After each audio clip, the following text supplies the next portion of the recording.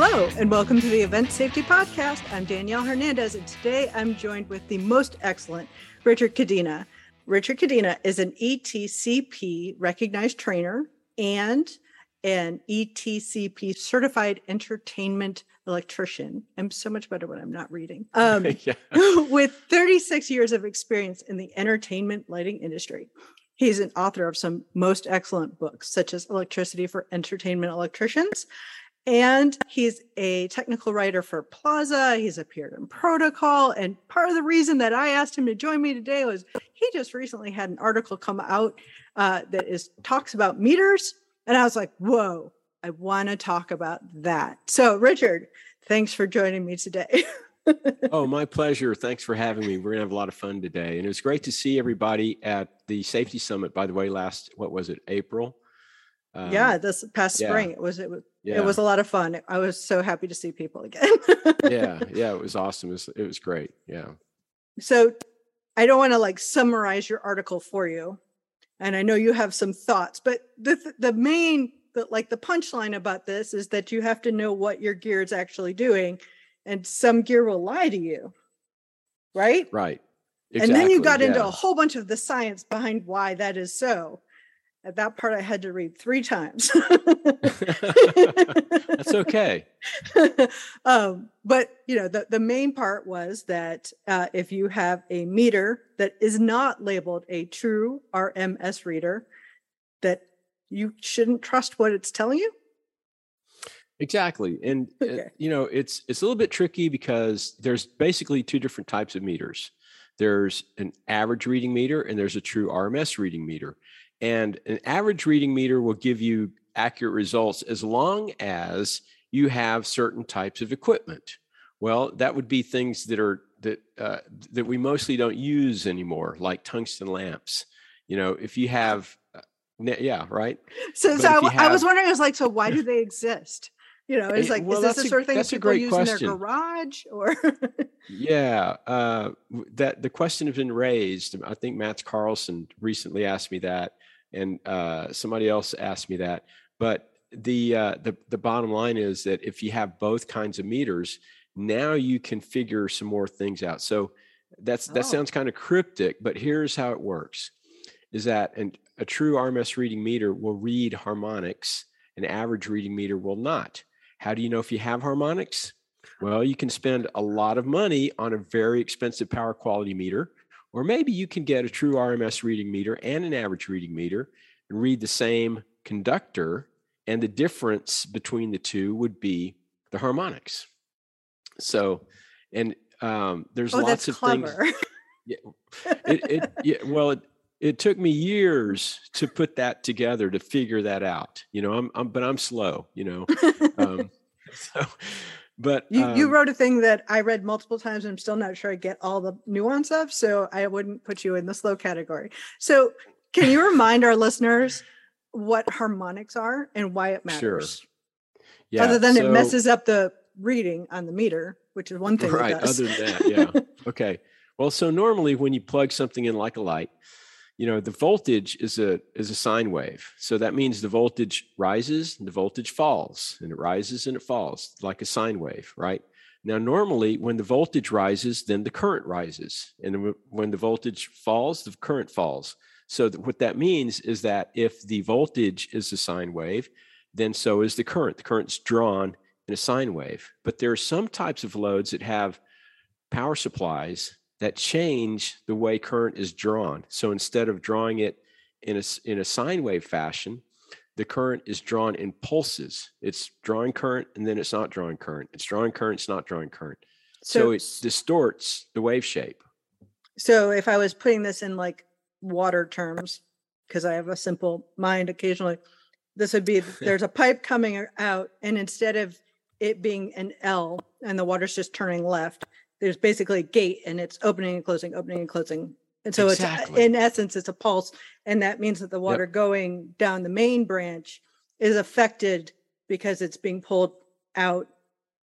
That's right. All yes. Right. And very good, Danielle. You're almost a certified entertainment electrician. But And as a consequence of that, see, the more distorted it is, the more harmonic content there is. And then as a consequence of that, when you have a lot of harmonics, it does some other things to your electrical power distribution system. Number one, even in a balanced three-phase system, you can overload the neutral conductor. So, normally you've got your 5 conductors of feeder, you've got your 3 hots, your ground, and your neutral. And in a balanced three-phase system, because the three phases are out of phase with each other, then the neutral current cancels out. So there's no current in the neutral. But if you have harmonics, there's a lot of current in the neutral and you can overload it. And that's a danger. So you have to monitor it closely. So would you say that these days, because we have so many things in essence with power supplies, that we just plan that there's a lot of load on the neutral? Well, or that there is some load on the neutral? you should definitely monitor the neutral. Yeah. Okay. I was working a show once where I watched a guy meter the power, but he only metered the 3 hot conductors. And I asked him why he wasn't metering the neutral conductor. And he said, because I have a balanced 3-phase load, there's no current on the neutral. And I said, well, let's just check it. You're right here, just slap your meter on. And he was shocked to learn that he had 60 amps. Yeah, well, no pun intended. But he was very surprised, let's say, to learn he had 60 amps on the neutral conductor, which he wasn't overloading it. But had he been overloading it, he never would have known because he didn't bother to check it. So, yeah. So that's why, you should either know if you have harmonics or you should monitor your neutral. And in order to really monitor it correctly, accurately, you need a true RMS reading meter. And the whole reason I wrote this article is because I was working a show, and I was not the electrician on the show. I was actually the lighting director on the show. And I was asked to check to see if we had enough overhead in the electrical system to expand the system for next year. So I turned to the electrician and I said, let's go meter the distro. And he pulls out his meter and I looked at it and I went, is this a true RMS reading meter? And he's like, nope. And I go, well, I don't know how much good it's going to do us because I have no idea. I do know that we had a lot of LEDs. We had a lot of moving lights, and those are the primary types of load that will have harmonics. It will generate harmonics. So that was the whole genesis for the article. Yeah. I really, really enjoyed the article. I was like, whoa, thank you. It was a light bulb moment. Are there other, so obviously LED lights and moving lights are a known sorts of harmonics. What about the other pieces of gear that we typically use? Like, are there things in audio land that are doing this? Is video rigging? So in general, anything that has a computer chip in it, isn't that everything at this point? Exactly. Good answer. So see, you're getting that much closer to being certified entertainment electrician. Myself. Yeah. So yeah, a lot of stuff we use has the potential to generate harmonics. Now, it turns out that they know how to build power supplies now where they can fix that. So those are called power factor corrected.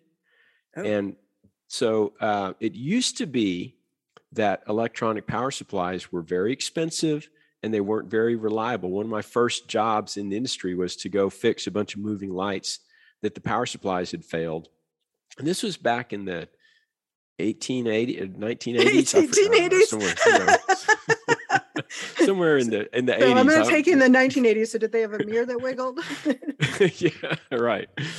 Yeah, exactly. But anyway, the point is that out of there were 16 fixtures and 9 of them were the power supplies had failed in them, and they were complicated. They didn't work very well. They were expensive, So it wasn't until many years later that they started getting more common. And that was primarily because of the iPhone, right? Because at that point, they started making a bunch of these little switch mode power supplies to charge your phones and your computers and everything. And through economies of scale, prices came down, and through experience, they got better and more reliable. And so now, like that, entertainment like field benefits from everybody else's work and everything else. Like, wait, oh steal that. Yeah. Exactly. So the trend continues. So, but the bottom line is that now, because they're cheaper, now manufacturers are more often they are buying power supplies that are power factor corrected, that don't generate harmonics. So, but there's still a lot of gear out there that does. So, and lights are probably the most likely. Not necessarily. It can be digital audio amplifiers. It could be video projectors. Okay. Although most video projectors that I've tested are have very good power supplies and do not generate harmonics. But it's quite possible that they could, especially if they're older. But it could be, anything. So this may be a simple question. So I know one of the side effects of harmonics is a load on the neutral. Mm-hmm. Are there other potential things that could happen because of that load? Yeah. So the other main thing to look out for is that harmonics generate a lot more heat than normal current.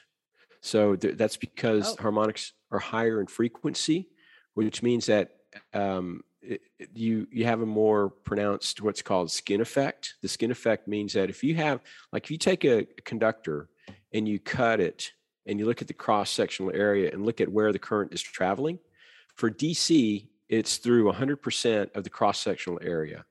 But then as you go into AC, the higher the frequency, the more the current tends to travel along the skin of the conductor, the outer skin, rather than through the center. So what that means is you're using less copper to conduct, which means higher resistance, which produces more heat for the same amount of current. So therefore, think about that. Yeah. Think about that, because if you have, say, for example, it's an audio podcast, guys. My eyes got big. That's what that was. If you have a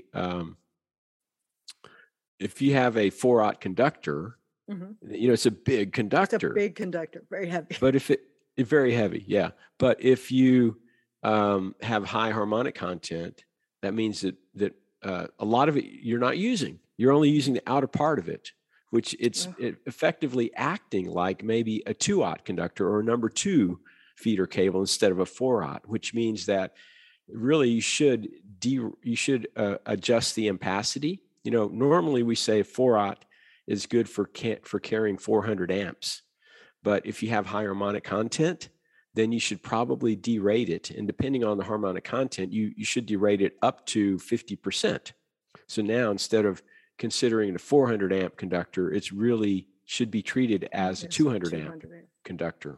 Well, you guys, I think if you're working with this sort of thing, you now have a project to go and figure out what your harmonic load is, and B, what cable you're using. Right. You guys, if you haven't seen this article, go and chase it down. We will put a link to it in the show notes. There's some really cool graphics that I couldn't easily describe them, but they show the difference in the waves with different types of power supplies that helps explain a lot of this. Yeah. And can I also say that there's other really good articles in that magazine. Absolutely. Protocol Magazine is a quarterly journal, industry journal, and it's free, completely free. You can get the digital edition, you get the hard copy in your mailbox every 4 times a year. And so sign up for it, subscribe. You can go to the ESTA website to find the link. Yep, and we'll put that in the notes as well. We are huge fans of Protocol and ESTA, frankly. Okay, so are there other tools that lie to us? There are other things that, well, actually what I put together, Danielle, was a list of lies, damn lies, and more lies. Okay. And I'd like to go through them. And what I'll do is I'll toss out a question to you, or a statement. I'll toss a statement out, and I'd like for you to decide whether it's true, whether it's a lie, or whether it's a damn lie. Okay? Okay. You want to play along? Sure. Okay. Podcast listeners, don't think less of me by my answers. Well, so this is how it works. For example, if I said, my name is Michael, then you would say what? That's a damn lie. Actually, my name is Michael. That's my middle name. So I fooled you. You did fool me. I'm already over everything. That's okay. All right. Now, I do have a PowerPoint for my own notes, but you said there's no graphics, right? I forget. There's no graphics for this. Okay. All right. Then I'll just use this myself. Okay. So here's the first one. Let's talk about meters. Okay. Now, this is actually, we've already covered this. This was the first one. So as an example, I would have said, here's the statement. It doesn't matter what type of multimeter you use as long as it's calibrated. Is that true or is that a lie? That's a lie. That's actually a damned lie. Very good. That's a damn lie because it has to say true RMS on it, or you should don't say know true what you're reading. That's right. Yeah, it could be lying to you. So now the other thing that I would point out is that this whole issue of getting your meter calibrated. You know, when you buy a meter, it should be pretty accurate, but over time it can drift. So some people send their meter out annually to get it calibrated. So that means you send it back to the factory, to a factory authorized service center, and they would basically recalibrate it. You know, they're going to slap a load on it and they're going to read it, and then they'll adjust it so that it reads just perfectly, or reads with great accuracy, right? And, you know, the calibration can drift over time. But in my experience, I feel like in our industry, I don't feel like I need to get my meters calibrated because, number one, it costs a lot of money. You can almost buy a new meter for the price it takes to get calibrated. And number two, because I do a lot of classes and workshops, I often test my meter against other people's meters.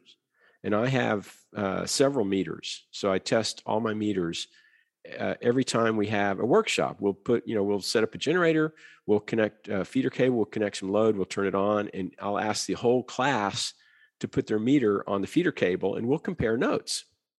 And what I've found is that in general, everybody's meter is probably within, 3 or 4% accurate, except for those darned average reading meters. If we have harmonic content, they're going to be lying to us, and it'll be easy to tell which is which, So typically there'll be a group of meters that are all very, very close to each other. The numbers read very, very close. And then there's 2 or 3 meters that are way off. And those, are the average reading. This is an average meter.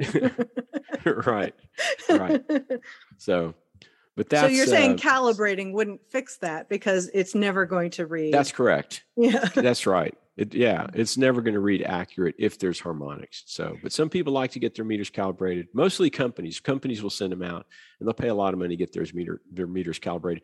And you know what? Great. More power to you. Companies like Disney, I think, and, some others will have their meters calibrated periodically. They probably also have economy of scale.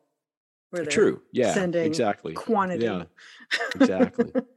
Okay. Here's another statement I'll throw out. So you've all heard that you should not, when you set up your power distribution and if you have a whole bunch of feeder cable left over, you should not coil it up. So the statement is, don't coil your excess feeder cable because it traps heat. Is that true, or is that a lie? Oh, okay. So I've definitely heard this. Yeah, I mean, okay. It's a good practice. What I was going to say was, the reason that I was told to not do it was not just heat; it was actually electrical interference. So, wow, you're so already. I don't know if that's true or a lie. Exactly. Well, so I'm calling it a lie. Now there is an asterisk there because this is based on my observation. Again, in our labs, what we'll do is we'll set up a load, we'll set up a system, connect load, turn it on, and then I'll ask the class to go ahead and coil the feeder cable. Right? Let's see what happens. We're sitting here watching it. We can babysit it, make sure nothing bad goes wrong. So we coil it up, and then we sit there, and then I'll take my infrared camera out, and I look at it with the infrared, camera, and I've never noticed any more heat than if it's not coiled or if it's figure eighted, right? Because they tell you to figure eight it or racetrack it or whatever. Mm-hmm. But here's what I have noticed when you coil up the feeder cable. So first of all, you can start to feel the ground vibrate, because what you've done is you've built a giant electromagnet and it is vibrating the ground. And if you touch the feeder cable, you can feel a strong vibration. And then if you take your amp meter, now normally to meter amps, you have to open the jaws and clamp a cable to get a reading on it. But if you build a strong enough electromagnet with feeder cable, then you don't even have to open the jaws. Just turn your meter on, put it in amps mode, and put it in the center of the coil, and it will read current even though you haven't even clamped the cable yet. So that's how strong an electro. So you still shouldn't coil your cable, is what right. you're saying. You should not coil. Do not coil your cable. But the reason is that it creates a lot of electromagnetic interference, and that's what you said. You even used those exact words. So bravo for you. I went to so I studied electrical engineering, and so when I came in the industry and they told me don't coil a feeder cable, I thought, well, that makes perfect sense, because a giant coil is an inductor, and an inductor is going to change the power factor. And I always thought that's why we don't coil feeder cable, But when it wasn't until years later that I actually started coiling the feeder cable to see what would happen. Mm-hmm. And now I have a power quality meter where I can measure power factor. And that tells you, how much of an inductor you've built. And you know what? Feeder cable does not make a good inductor. The insulation is too thick. So the whole, for many years, I thought that it would lower the power factor, but it didn't. So I was thinking wrong about that. And, that's the process of discovery. I'm not afraid to admit that I'm wrong, and I was wrong for many years. But the bottom line is, don't coil your feeder cable. And do you have like a suggestion of how to manage the feeder cable? Well, if you have enough real estate, then you can racetrack it, meaning zigzag it back and forth, Just on the floor. Yeah. And then if you don't have a lot of space, then you can figure eight it. Now, figure eighting it will create two coils of electromagnetism, but they're in opposite directions. So taken as a whole, the electromagnetism cancels out. However, you still have two hotspots of electromagnetic fields. So you don't want to run your signal cable anywhere near the feeder cable, right? Your you microphone, get interference. Right, exactly. Your audio cable, your video cable, even your lighting control cable, you want to keep it away from the feeder cable. Okay. Excellent. All right. Okay. Next one. Let's talk about GFCIs. Okay. Ground fault circuit interrupters. You know what those are, right? I do. Those are, you have them in your bathroom. Well, let's make sure we talk, because I'm sure there are people that don't. So. Yeah. So, the receptacles with the black and red test buttons, they're in your bathroom, they're in your kitchen, in your garage, in your basement, and outside. And anywhere there's water, potentially. Anywhere in the proximity of water, if you're using electricity, it should have GFCI protection, because what that will do is it will detect if you have any leakage current. In other words, if somebody's being shocked, then current is being diverted from the circuit, away from the circuit, and the GFCI will then interrupt the circuit and shut it off.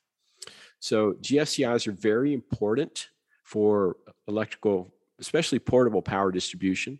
They're very important in our world. In the live entertainment industry, we have a recommended practice for the use of Class A GFCIs in the entertainment industry, which basically says if you're using electricity in the proximity of moisture or water, it should be on GFCI protection. So, but there are a couple of things about GFCIs that you often hear. And I hear people say this all the time. Number one is that GFCIs do not work without a ground. Is that true or is it false? Danielle, you care to? They don't work without a ground? Right. They don't work. In other words, if you have an old building with the two-prong receptacles without the ground. Oh, I see. That they don't work without a ground. Yeah. Is that true or false? Is it a lie or is it real? I think that's a lie. You're right. That's a lie. You're batting 1,000. That's great. It is a lie, but it's a myth that I often hear. Even the most experienced electricians will tell you this, that, oh yeah, GFCIs don't work without a ground, but they do, because the way they function is that there's a sense coil that measures the difference between the outgoing current in the hot conductor and the return current in the neutral conductor. And if there's a difference, that means that some of the current is being diverted away from the circuit. Right. And so it's not monitoring the ground for that current. It's monitoring the return. Exactly. If you look at the schematic diagram for a GFCI, the ground is nowhere in sight. It doesn't need the ground to work. It works just fine without a ground. Now, there is a secondary sense coil that senses if there is current on the ground. And if there is current on the ground, then it will interrupt the circuit. But guess what? If you don't have a ground, then how can there be any current on the ground? So you don't need the ground for a GFCI to work. So that's a damn lie. That's a damn lie. All right, we found one. Excuse me, hold on. That, interestingly, that is not what I thought you were going to say about GFCIs. Oh, yeah? Well, there's another thing to discuss about GFCIs. All right, I'm ready. I'm ready. Okay. All right, here's the next one. You can't use a GFCI with another GFCI. In other words, you can't daisy chain them. Is that true or is it not true?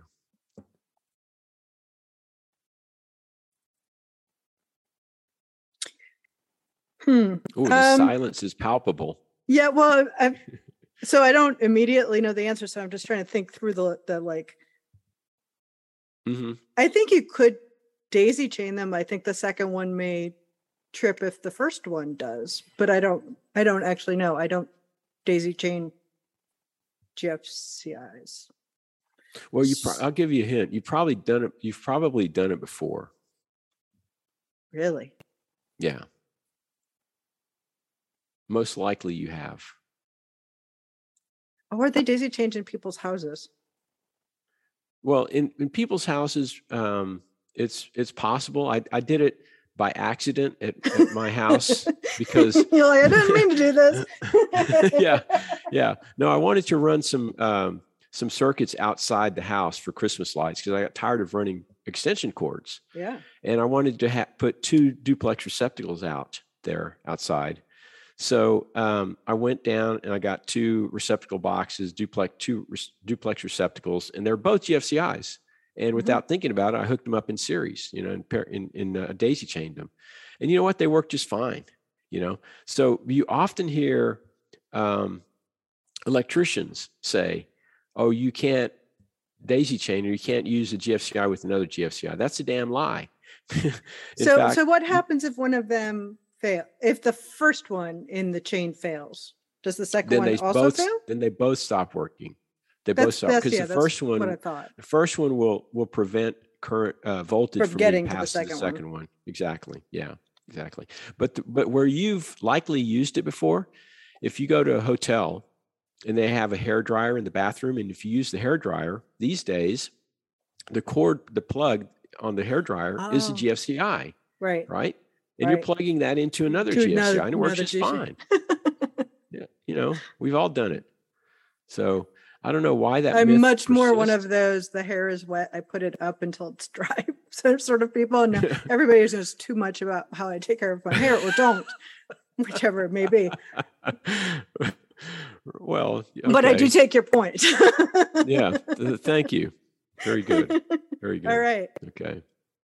All right. You ready to move on? We can daisy chain them. You can daisy chain them, and you don't need a ground. All right. You don't need a ground. Okay. One more about GFCIs. Okay.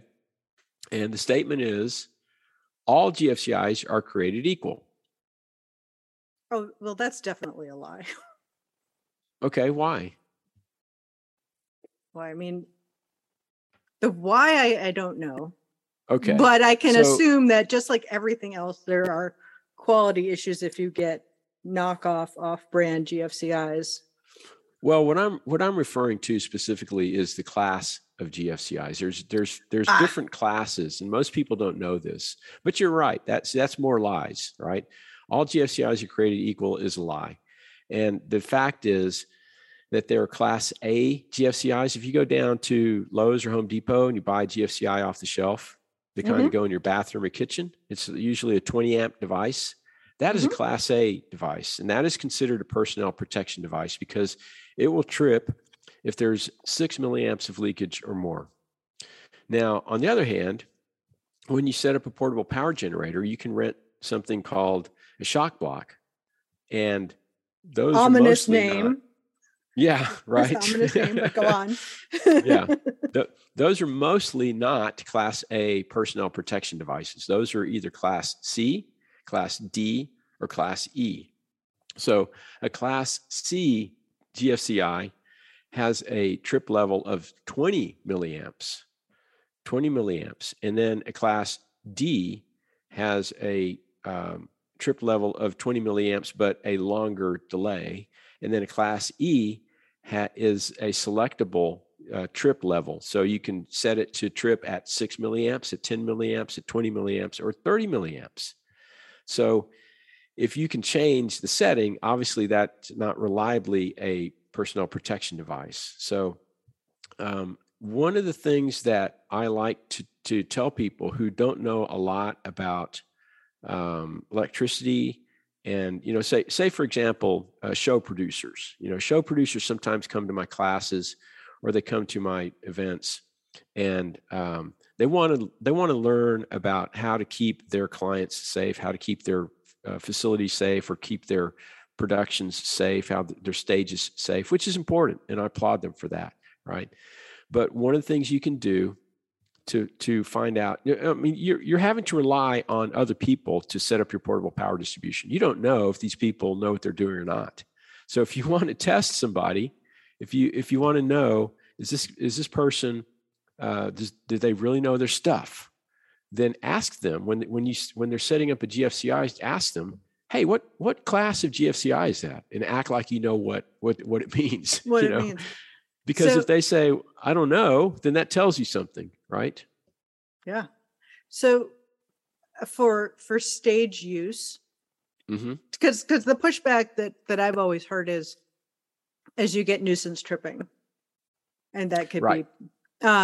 So it looks like those Class C, D, or E could technically eliminate some of that because it's a higher threshold.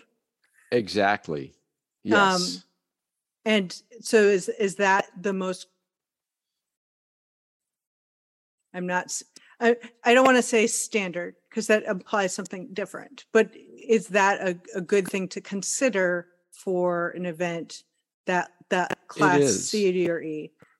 I think it's a great thing to consider. Now, there's no replacement for personnel protection devices because, you're required by code to have Class A GFCI if you're in the proximity of moisture water with the electrical circuit. However, as you mentioned, if they start nuisance tripping, people tend to lose their patience and don't use GFCIs at all, which I think is the wrong thing to do.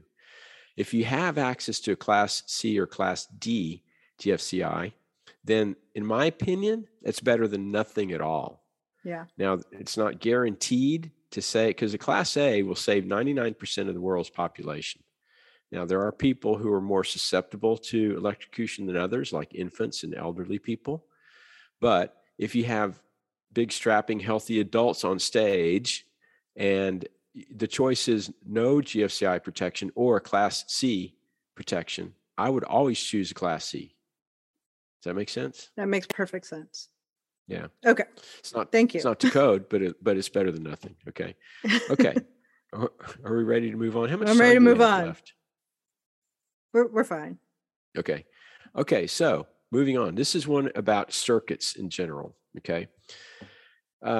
You've all heard this statement before. Current takes the path of least resistance. Is that true or is it a lie? Current takes the path of least resistance. You're really taking all this seriously. Yeah, I am. I don't want to miss one. I kind of want to say that I kind of want to say that's true, but I think it's got some caveats. Exactly. Yeah, you're right. And I like to say it's a lie because Okay. because I think it's misleading. You know, if you take it literally, what that means is if you have two parallel paths for current, one has higher resistance, one has lower resistance, then the path of higher resistance gets no current at all because current takes the path of least resistance. It's like, it's just like a computer program. It's choosing yes or no. Right. Where the truth is. Exactly. That's not how it works. The truth is that current takes every available path that it has and it divides in proportion to the amount of resistance in that path. So that's beautiful. And the reason that this is important is because if you touch something, you get a shock. Guess what? You've created a parallel path for current. And if it was true that current takes the path of least resistance, you're going to either get all the current or none of the current. Or none of it because or none of it. Right. But the fact is you're going to get some. So, but if you're aware of how that works, then you can better protect yourself because you know that it divides in proportion to the amount of resistance in that path. So you can increase the resistance if you accidentally touch a live conductor by wearing gloves and wearing voltage rated shoes, because your hands and your feet are the two most common points of contact when you get shocked. Think about it. When was the last time you got shocked? What did you do? You touched something that shocked you. Yep. So if you're wearing gloves, you can increase the resistance and decrease the amount of current, which could save your life. Guys, rewind that back a little bit and listen to it again because that part was really important. Okay. Yeah, exactly. All right. We'll wait. We'll wait for you to rewind and listen. All right, welcome back. Okay. Are we ready to move on? We're ready to move on. Okay. Now, in a lot of, so I do some electrical inspections at some amusement parks and at theaters, and this comes from a lot of my observations at these places. You always see power strips. You often see power strips, and technically they're called relocatable power taps. It took me years to figure that out, and that was Steve Terry from ETC who hit me to that, relocatable power taps. But anyway, so so the statement is it's okay to connect a power strip to another power strip. Is that true or false? Or is it a lie? Okay, I'm going to say that's a lie, but it's done all the time. Exactly. It's a damn lie. It's a damn lie, but you see it all the time. Yeah. And so, and there's nothing in the code that spells out that says you do not plug a power strip into another power strip. But what it does say in the National Electrical Code, and this is probably true worldwide, I'm guessing, is that you have to follow the manufacturer's instructions in the listing of that product. And if you don't follow the listing requirements, then you are not in compliance with the National Electrical Code. And so you have to go back, you have to go to the UL listing, which is in 1363 for relocatable power taps. And it says relocatable power taps, which are power strips, are not intended to be series connected or daisy chained to other relocatable power taps or extension cords. So, and think about that. It's not hard to understand why that is. You know, if you plug a power strip into power strip, you're doubling the number of receptacles. And if you just take a single power strip that has, I don't know, 15 amp receptacles on it, but the whole power strip is connected to a 20 amp circuit. So you've got the ability to really overload that power strip if you're not careful. So every time you plug something into power strip, you need to be keeping track of how many amps you think is being drawn by that load. And you need to subtract it from your 15 amps because that's what the power strip maximum is. And if you plug a power strip into power strip, it's going to be that much harder to keep track of how much current. And all you have to do, if you want to get if you're still not getting this concept, go online and do a Google search an image of melted power strips. Oh, and no. you'll see. I'm sure there are many. I've seen some definitely scorch marks. Right. And melted ends. Yeah. That's a fun Google search. Yeah. And then do some research and figure out how many house fires are caused by power strips. And you'll find you may be amazed, but you shouldn't be surprised. Yeah. So, but that's one. So here's another one. It's okay to connect a power strip to an extension cord. Is that true, or is that a lie? When you read the code, you said it wasn't. Well, what it said, what it says is not to series connect. Oh yeah, you're right. Okay, RPTs and extension cords. You're right. Okay, but I kind of argue that that's real life doesn't work. I'm frustrated with that rule, but that's okay. Well, as you point out, it's done all the time. It's done all the time. I mean, how else do you get power into the middle of a performance space? Well, you can go to distributors or manufacturers like Lex, or I don't know who else makes them, but you can get stringers, right? Yeah. So that's how you do that. Yeah. So power strips are different class, different category. So it doesn't mean a stringer. It means specifically a off the shelf power strip. Well, again, you have to, technically you should go and read the right. manufacturer's Guys, there you go. directions for it. Send back to the directions. Right? Yeah, because you order something, you get the box. Who reads the directions? I don't. I pull the thing out and I plug it in. So we should be reading the instructions. But it says the UL listing 1363 says relocatable power taps are intended to be directly connected to a permanently installed branch circuit receptacle outlet. So technically, plugging it into an extension cord or stinger cable, and by the way, what do you call them? Stingers or extensions? Or because I just moved to New York and they told me not to call them stingers here. We call them singles here. So different words. It probably depends on where you are. We would call them exactly. We would call them an Edison cable. A what cable? Edison. Oh, talking about the end of the connector, as opposed to some other form. I thought you said medicine cable. That's something different. Right. But no, you're right. Okay, Edison. But anyway, the point is they're intended to be permanently directly connected to a permanently installed branch circuit receptacle outlet. Okay. So moving on, let's talk more about cables themselves. Okay. And this statement says all stinger cables or extension cords are created equal. True or false? Or true or lie? Oh, that's a damn lie. That's a damn lie. That's a damn lie. Cables have different type of insulation and of course different wire gauges, but beyond the wire gauge, the insulation matters because some are more durable than others. Mm-hmm. So in the theater and in performance areas, we're supposed to use type S as in Sam, but you often see type SJ.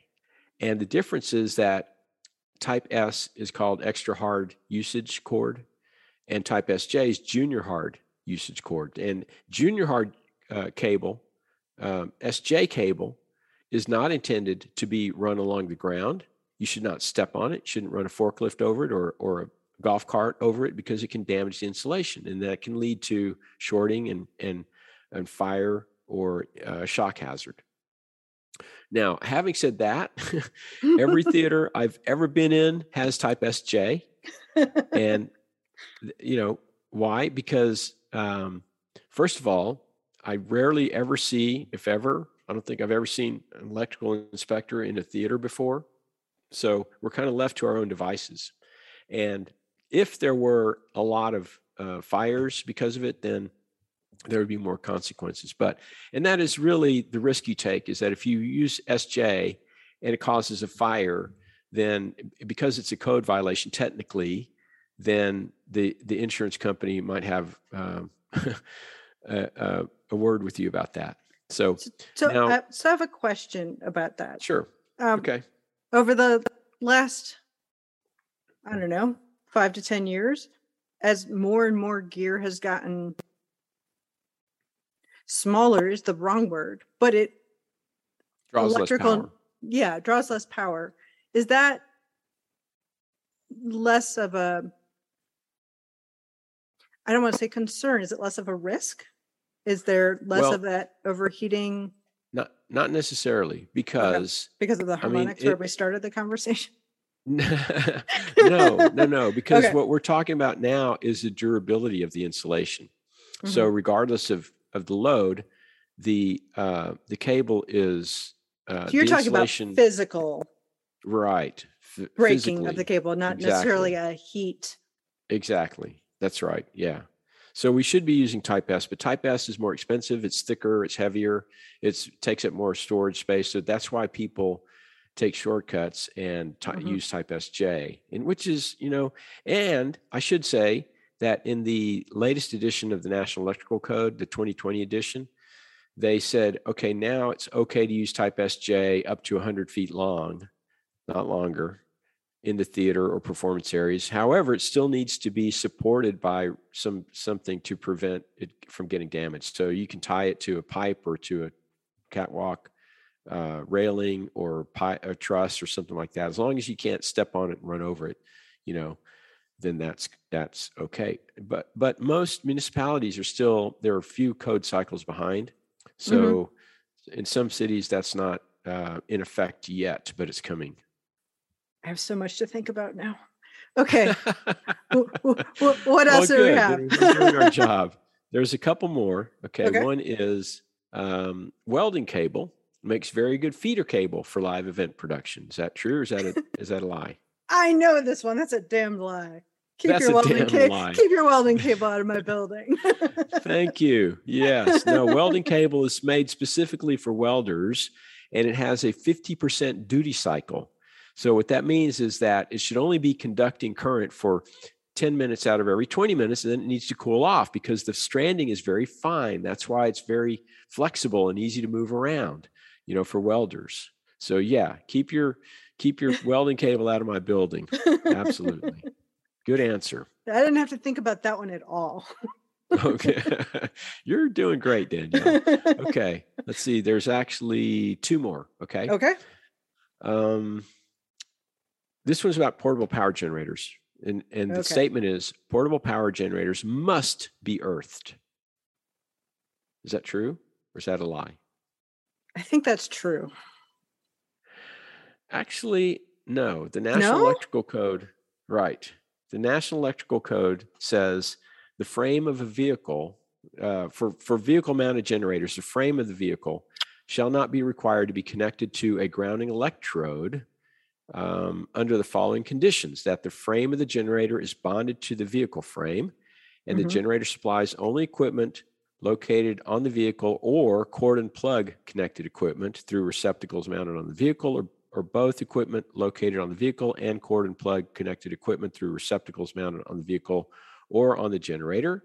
And number 3, the normally non-current carrying metal parts of equipment and equipment grounding conductor terminals of the receptacle are connected to the generator frame. But the bottom line, so let me try because if I was listening to this, I would rewind at this point and listen to that again, because I was partway through. It's a lot of words, and the NEC is famous for throwing out a lot of words. You have to read it 8 times. But I'm not sure they meant. Yeah, exactly. Yeah, no, I do that all the time. Guilty, right here. But let me try to summarize this for you. Okay, in my view, so first of all, it really depends on the local municipality, because every local municipality has different rules. Sometimes they say you have to drive a grounding rod. Sometimes they forbid you to drive a grounding rod. If you're in LA County and you randomly pick a spot on the side of the road or on the sidewalk that and ground yourself to that. Well, if you were to drive a grounding rod, think of all the underground infrastructure. There's water pipes, there's electrical systems, there's cable, there's there's gas, you there's could sewage. accidentally electrify a lot of Right, things. right. So they don't want you to drive in grounding rods, certain densely populated areas, Then other places they'll tell you, oh yeah, you have to drive a grounding rod, so. Yeah, I guess but, that's my experience, is I'm used to the AHJ, the authority having jurisdiction, coming and looking to make sure that sure, the generator is tied into the ground. But there's not always an AHJ, is there? If you're doing, Burning Man out in the field, there's, I don't know that an AHJ is going to show up out there. However, the bottom line is the reason we drive grounding rods for electrical systems is there's two reasons. Number one is for 0 volt reference, and because the earth is at 0 volts, and that if you drive a rod, it's in good contact with the earth, that forces the generator to have a point that is at 0 volts all the time. It doesn't drift, so you get a good stable voltage output. But even without driving grounding rod, a tow package, the trailer is a big enough mass to act as a pretty good 0 volt reference. So we don't really need to drive a grounding rod to have a decent 0 volt reference on a portable power generator. The other reason we drive grounding rods is for lightning protection. Not that it will prevent lightning from striking, but that it gives lightning a low impedance path into the earth. But think about this, if we drive a grounding rod for lightning protection, does that mean it's okay to run a generator in the presence of lightning? And the answer is no, not at all. If there's lightning in a 6 to 10 mile radius, then you should shut the generator down and wait for lightning to pass at least 30 minutes, and then you can fire it back up again, and you should have a lightning plan. So left to your own devices, if you're given the choice to drive a grounding rod or not, I would say the most important thing is to have a lightning plan before you do anything else. Make sure everybody agrees on what the lightning plan is. So I do love a weather plan.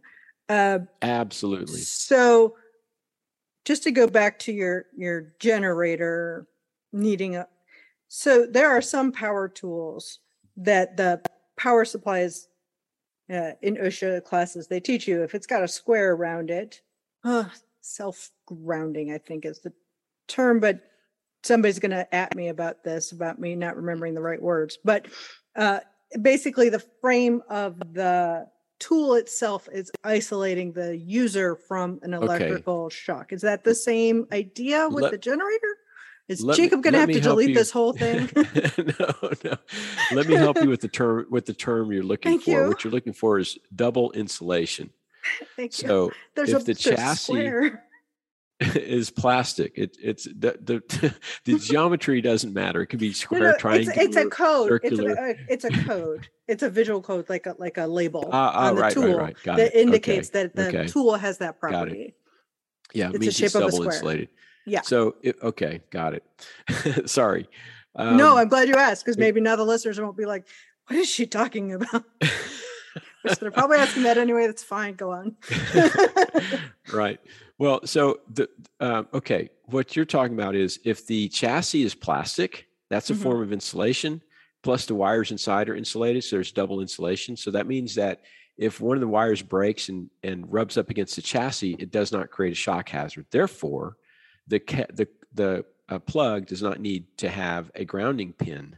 It can be a 2-prong pin, like on your computer power supply. Like my MacBook has a plastic power supply, and there's only 2 prongs on it. There's not so that's okay. But no, this is a little bit different. This really has more to do with working outside and whether or not lightning is going to be an issue. Okay. So that's what that's about. So the main purpose of the grounding rod is lightning protection? It's not. That's one of the 2 main purposes. It's lightning protection and it's 0 volt reference. Okay. All right. I got one more for you. Let's go. Okay. So this one is about stage electrocution. As you well know, periodically people get electrocuted on stage. It's a sad occurrence, and it happens, with a fair amount of frequency, sad to say.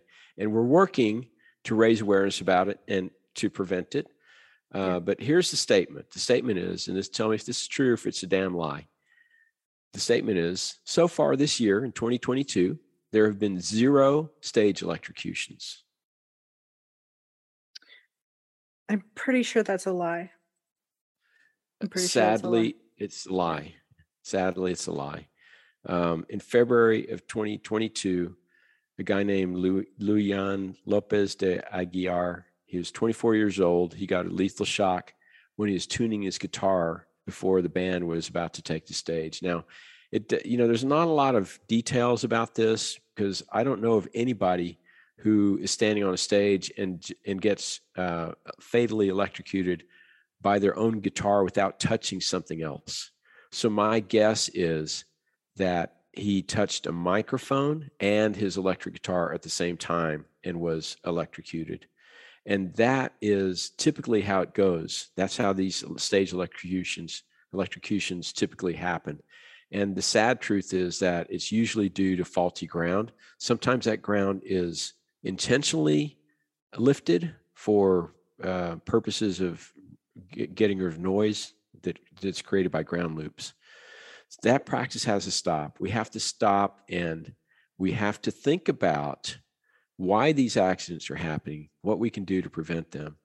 And hopefully, by raising awareness and educating people, training people not to use ground lift adapters, then we will stop these stage electrocutions. But for now, it continues. So we've got to do a better job. Yeah, that is a hard truth. Don't ever lift the ground, because the ground is literally protecting someone's life. It's not just, absolutely. It's not there just to inconvenience us. Right. And on that happy note. I wish I had more now. I should have put a happy one in at the end. No, that's in some ways that's the most important one, because it actually goes to why we talk about all this stuff in the first place, is because just putting on shows is fun and it's our careers, but there are risks and hazards that can be fatal, and it's important that we address them and not intentionally make them worse. And the good news is that our equipment's getting better and it's getting safer, but we just have to make sure we don't violate some real basic safety rules, like lifting the ground. And we can also prevent stage electrocutions by using more fiber optic cable, by using more wireless microphones and wireless amplifiers and wireless connections, and also by bonding our stages. When I first learned about bonding a stage, that was another time I was like, whoa, why did I never know that before? Probably mostly because I work in an indoor fixed venue most of the time. That was the first reason why it was on top of mind. But the rest of it, I was like, this is great. Everyone should know about this. But you also have so people always ask, we have this hum. Lifting the ground makes it go away. I know that you know of a couple tools that also make it go away. Can you share them with people? Because I always like to have some sort of solution and not just the problem. Yeah, so there's many, they're called audio isolation transformers. And it's just a 1-to-1 transformer. Usually it's a 3-pin XLR to 3-pin XLR barrel with the transformer inside. And the most common one that I've seen is made by a company called Sescom. It's an IL19. And what it does is it breaks the signal ground, not the safety ground. There's a big difference. The safety ground is in the power cable, this green wire. The signal ground is the shield on the audio cable. And so the trick is that there's usually dozens and dozens of audio cables. So you have to know which one to plug it in, or you have to try different ones until you get it.